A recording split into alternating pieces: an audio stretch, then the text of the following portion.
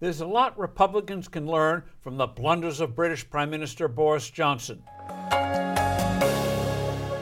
Hello, I'm Steve Forbes, and this is What's Ahead, where you get the insights you need to better navigate these turbulent times. Republicans look set to capture both houses of Congress this November and to win the White House in 2024. But will they squander their opportunities the way Boris Johnson and his Conservative Party-controlled government have done in Britain with their domestic errors? Instead of cutting taxes, he's raising them. A corporate tax rate increase of 30% is being phased in. The payroll tax just went up. Personal income taxes are rising as inflation kicks people into higher tax brackets. An excess profits tax on energy companies is on its way. With its voter popularity plummeting, the Tories are dishing out one-time relief payments and short-lived tax credits that won't grow the economy. Johnson went all out for a destructive renewable energy push that is already sharply increasing energy costs. The young Cohen Prime Minister has learned nothing from Germany's similar efforts that made energy highly expensive there, and Berlin dangerously dependent on Russian natural gas. Britain's monetary policy is wobbly, with an inflation rate worse than ours, and the pound is falling vis-a-vis the dollar.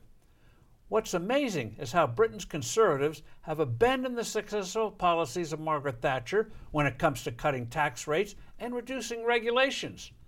Since Ronald Reagan left office, too many Washington Republicans too often acted like they were Democrats light when it came to positive reforms of entitlements and health care and taxes, and few made any serious effort at curbing spending. Republicans today are more firmly wedded to pro-growth goals than their British counterparts.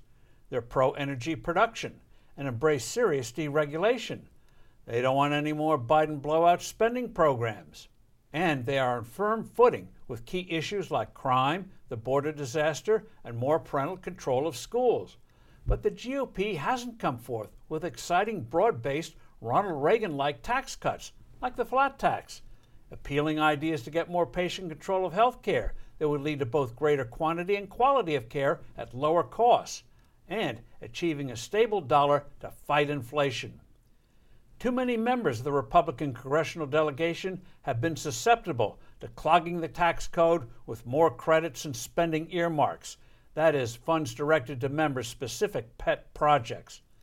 Fortunately, a number of state GOP governors have been at the forefront of whacking taxes and enacting innovative initiatives in education and health care. Hopefully, these successes will keep the GOP from the trap Boris Johnson and his party fell into. I'm Steve Forbes. Thanks for listening. Do send in your comments and suggestions.